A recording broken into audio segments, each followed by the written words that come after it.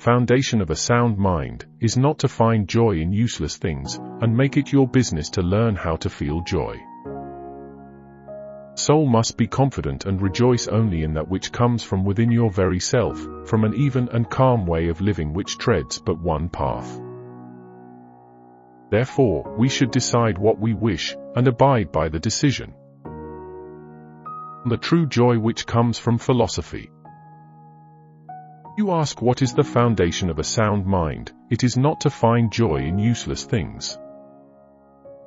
We have reached the heights if we know what it is that we find joy in, and if we have not placed our happiness in the control of externals. Person who is goaded ahead by hope of anything, though it be within reach, though it be easy of access, and though their ambitions have never played them false, is troubled and unsure of themselves. Above all, my dear Lucilius, make this your business, learn how to feel joy. Do not wish you ever to be deprived of gladness. I would have it born in your house, and it is born there, if only it be inside of you. Other objects of cheer do not fill a person's bosom, they merely smooth their brow and are inconstant, unless perhaps you believe that one who laughs has joy. The very soul must be happy and confident, lifted above every circumstance. Real joy, believe me, is a stern matter. Can one, do you think, despise death with a carefree countenance, or can one thus open their door to poverty, or hold the curb on their pleasures, or contemplate the endurance of pain? One who ponders these things in their heart is indeed full of joy, but it is not a cheerful joy. It is just this joy, however, of which I would have you become the owner, for it will never fail you when once you have found its source. Yield of poor minds is on the surface, those are really rich whose veins lurk deep, and they will make more bountiful returns to them who delves unceasingly.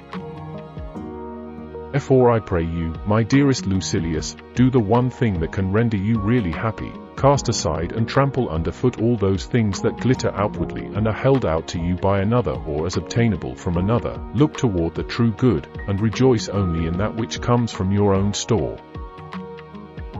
What do I mean by from your own store? I mean from your very self, that which is the best part of you. Frail body, also, even though we can accomplish nothing without it, is to be regarded as necessary rather than as important. It involves us in vain pleasures, short-lived, and soon to be regretted, which unless they are reined in by extreme self-control, will be transformed into the opposite.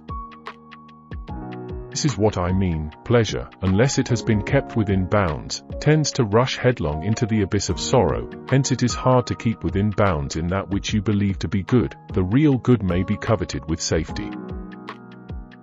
You ask me what this real good is, and whence it derives. I will tell you, it comes from a good conscience, from honorable purposes, from right actions, from contempt of the gifts of chance, from an even and calm way of living which treads but one path. For people who leap from one purpose to another, or do not even leap but are carried over by a sort of hazard, how can such wavering and unstable persons possess any good that is fixed and lasting? There are only a few who control themselves and their affairs by a guiding purpose. The rest do not proceed, they are merely swept along, like objects afloat in a river. Of these objects, some are held back by sluggish waters and are transported gently, others are torn along by a more violent current, some, which are nearest the bank, are left there as the current slackens, and others are carried out to sea by the onrush of the stream.